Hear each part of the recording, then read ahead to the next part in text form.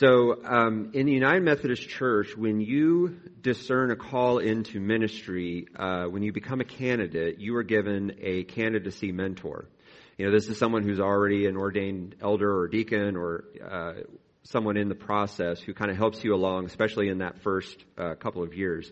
And, you talk through things, you start to get to know the book of discipline and theology and things like that. And this mentor kind of helps you through that. And so my very first candidacy mentor, I would meet with him once a month. And I would have all of these questions, how do you do this? And how do you do this? And his answer was always, just love them. I was like, yeah, but how do you make a balance sheet? And what if they don't have this document? Just love them. Yeah, I know that, but I mean, what? And he would just say every single time, just love them. And I would say, so are you telling me that I'm spending tens of thousands of dollars a year to go to seminary and 7 years of my life and filling out all these forms just to love people? He's like, yeah, pretty much. Love one another as I have loved you. No, I mean, come on. I mean, I'll do the discipline stuff, I'll have a prayer time and I'll read my Bible. I'll go to mission trips and I'll sit through committee meetings and I'll give my tithe, and I'll do all of this, but love? I mean, that seems to be at times the hardest thing to do, but it's the thing that we say all the time, right? We're supposed to love each other. We're supposed to act in love, but love each other, what does that mean? And again, we may have different ideas of what it means to love each other. Certainly in the ancient Hebrew, ancient Greek languages, there are many different words for love. So for us in English, we just have the one, love, which, is supposed to encompass all things. That, the Greeks at least understood that there are different forms of love, and thus you should put different words to them. We don't even really have that. So not only are we of different minds when it comes to love, but I mean, let's be honest, we're of different minds about many different things.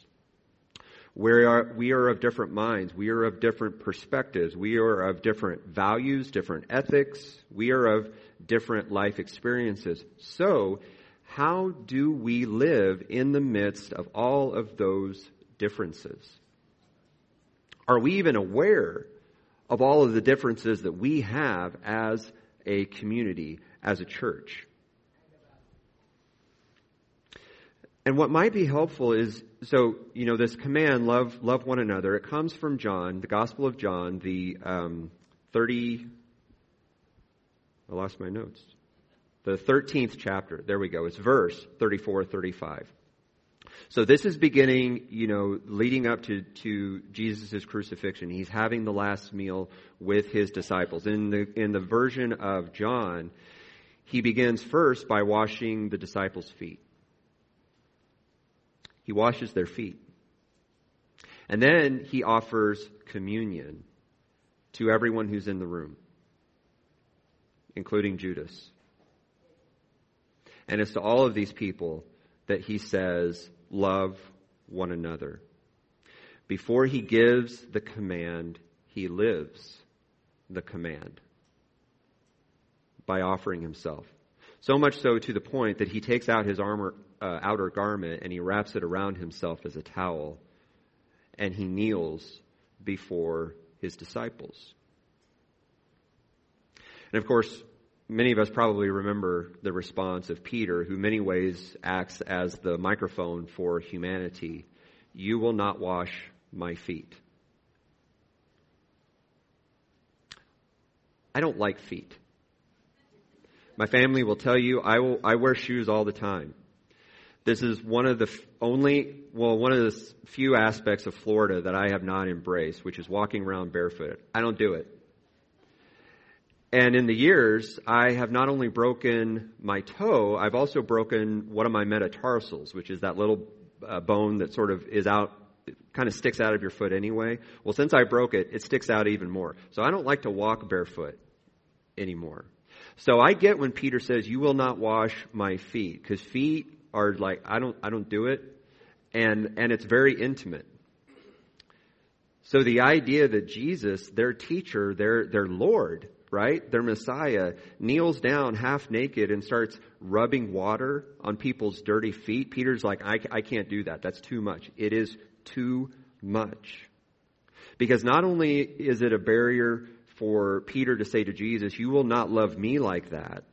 I mean, you're not going to love me that deeply, that closely, that intimately. But what Peter is also saying is, I'm not going to love others that way. I can't receive it, and I can't give it. I'm not ready. Comedian Patton Oswalt, in one of his stand-ups, talks about the time that Jesus was in. And a time, and of course, he's being a comedian, he's being metaphorical, but a time when people didn't really care about each other. That if you saw someone suffering in the street, it was normal not really to do anything, right? I mean, certainly we remember that from the Good Samaritan story. People would just kind of pass you by. And it wasn't just for religious reasons, but it was just like, hey, I'm sorry, but, it's a hard world. And Patton says, but then here comes Jesus. And he's actually nice to people. And he notices them and he does stuff and he teaches others to do that as well. Here comes someone who shows empathy and compassion for the other, capital O. This is part of Jesus' revolution. Social, political, divine. Because if you think about it, Jesus' way does not make sense. It doesn't make sense in a culture that says, go big or go home. You work for what you get. Don't cry, get even.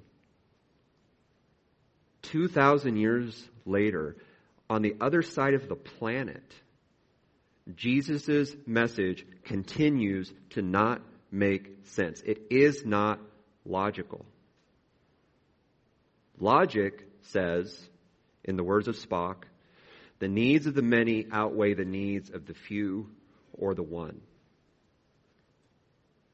So the movie Star Trek Into Darkness, it takes kind of a similar storyline to the famous sequel, Star Trek The Wrath of Khan.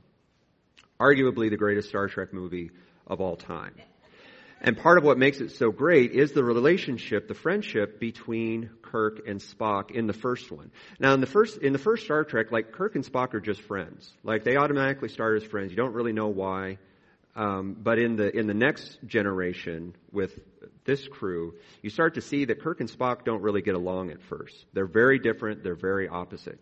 By the second movie, Into Darkness, the beginning of the film is that they are trying to save this planet, and part of their prime directive is with certain planets, you can't let them know that you exist yet. They're not at that point. And so Spock is trying to save this planet, and he knows it's going to cost him his life. And he says to Kirk, he says, don't come down for me because you can't disrupt the prime directive. And of course, that's exactly what Kirk does. He breaks literally all of the rules so that he can save Spock. And so throughout the movie, there's this tension, this argument between the two of them that Kirk is just frustrated that Spock doesn't understand why he would do this. And so in this beautiful role reversal, because in Wrath of Khan, it's Spock who sacrifices his life to save the Enterprise. He has to go in the warp core and fix the engine. He's exposed to massive amounts of radiation.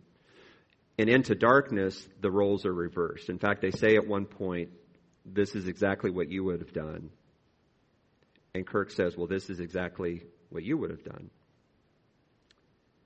And as Kirk is dying, he says,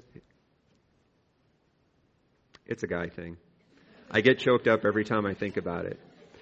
Kirk says, I want you to know why I went back for you. Why I couldn't let you die. And Spock already knows. And he says it. Because you are my friend.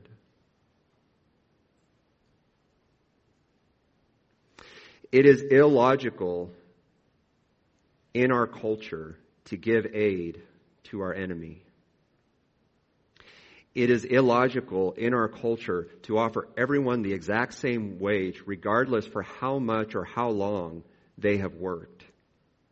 It is illogical for a wealthy landowner to stand out in the outer regions of their field while their entire business goes ignored and unoccupied, just standing there waiting in the hopes that their lost child is going to come back.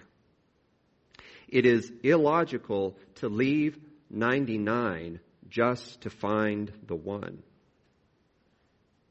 It is illogical for a leader to kneel down before their students in such a profound, human, vulnerable way.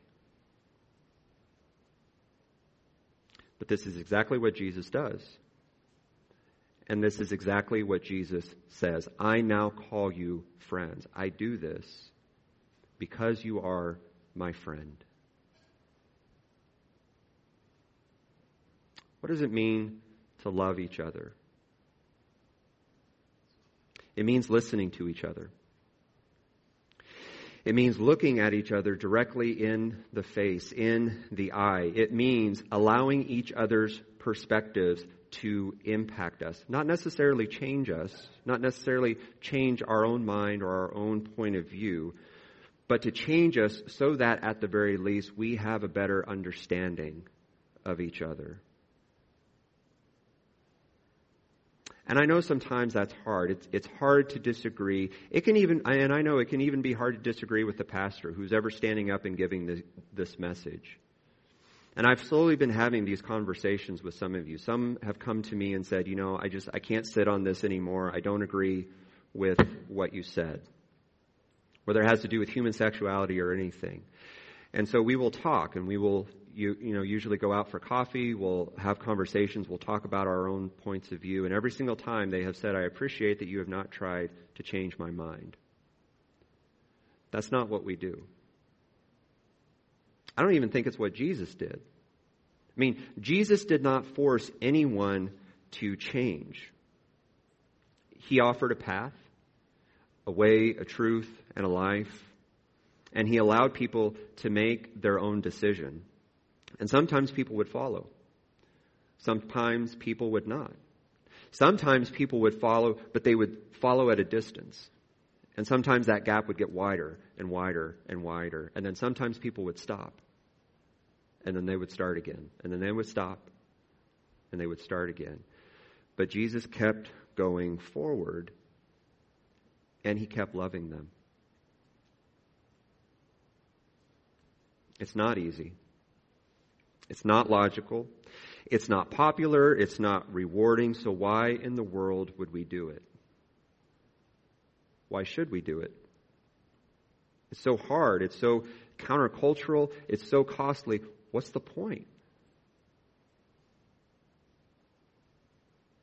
In the movie Finding Dory, Dory begins a search for her parents. Now, Dory is a fish who suffers from memory loss. Immediately as she encounters something or experiences it or learns it, she oftentimes forgets it. And in the midst of this life, of a life constantly forgetting, she is on a search for her parents. And she has no idea where to start, but slowly, bit by bit, she begins finding clues and she finds direction until she makes and has this experience. Let's see what happens.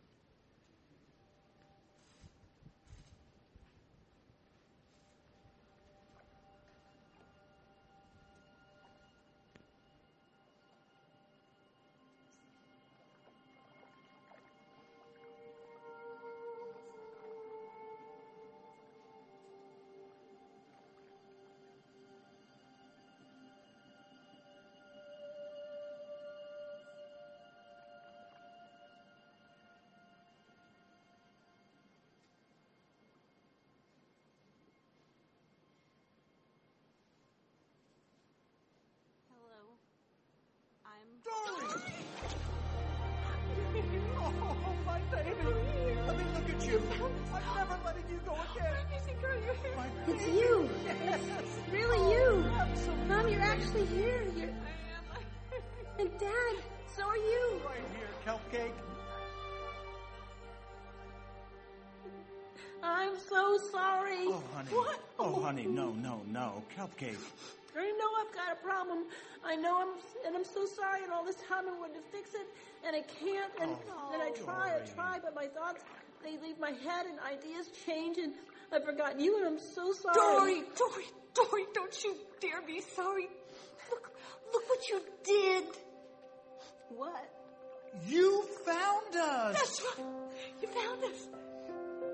Honey, why do you think we stayed put here all these years? Because we believed one day you'd find us again. Exactly. But I thought you were gone. How did you... We went into quarantine to look for you, but you weren't there. And we knew you must have gotten out through the pipes. Through the pipes? That's right, sweetie. And so we did too. And we stayed in this spot for you ever since. Because we thought you might come back. So every day we go out and lay out shells.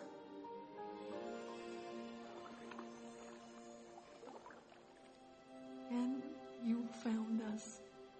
Oh, honey. You found us, and you know why you found us? Because you remembered. You remembered in your own amazing Dory way.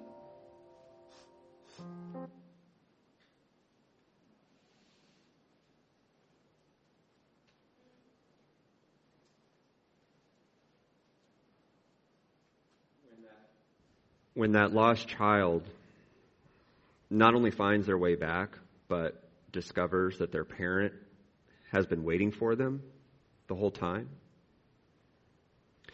When that one who has been lost, even in the midst of the 99, that lost sheep sees those hands coming down and picking them up and bringing them back to the community, to the family, to the church. When that lone woman goes to the well on the hottest part of the day because she's been ostracized by her community, and she sees that someone is sitting there willing to talk with her, willing to see her and to listen. When the person who is blind hears someone walk up to them and feels their hands placed upon their face, the first human contact that they have probably had in years, and is able to see. When enemies become friends. When we remember. When we remember that we can be better. When we remember that we are better. That God created us to be better and has always seen us as better. Better than we've seen ourselves. That is the firm foundation. When we remember our foundation, that is when we change. And when we set all that other stuff down, that stuff which has caused us to see neighbors as strangers instead of friends, when we're able to see ourselves as people of value instead of unworthy, when we're able to love one another as Jesus loved us, because we are able to see one another as Jesus sees us. That's what Jesus is talking about. And that's why we do it. We do it because Jesus has done it with us. So I know from firsthand experience, it can seem a little frustrating when we're asking, what can we do? How can we help? What direction? And the response that we get is, what? Just love them. But I'm here to say, just love them. The difference is when we actually live into that possibility, that's when the ideas come up. That's when the tangible examples, how can I love this person in this way? Certainly as we are gearing up for the potential of Hurricane Ian, and certainly as we are trying to help Puerto Rico and Canada in the wake of Hurricane Fiona, there are many different ways that we can help. But if the DNA of that first and foremost is just love one another as I have loved you, everything else will fall into place. That is who we have been called to be and how we have been re-energized now as God's people, as Jesus' disciples. Love one another as I have loved you. And so, may we go in peace and go in love. Amen.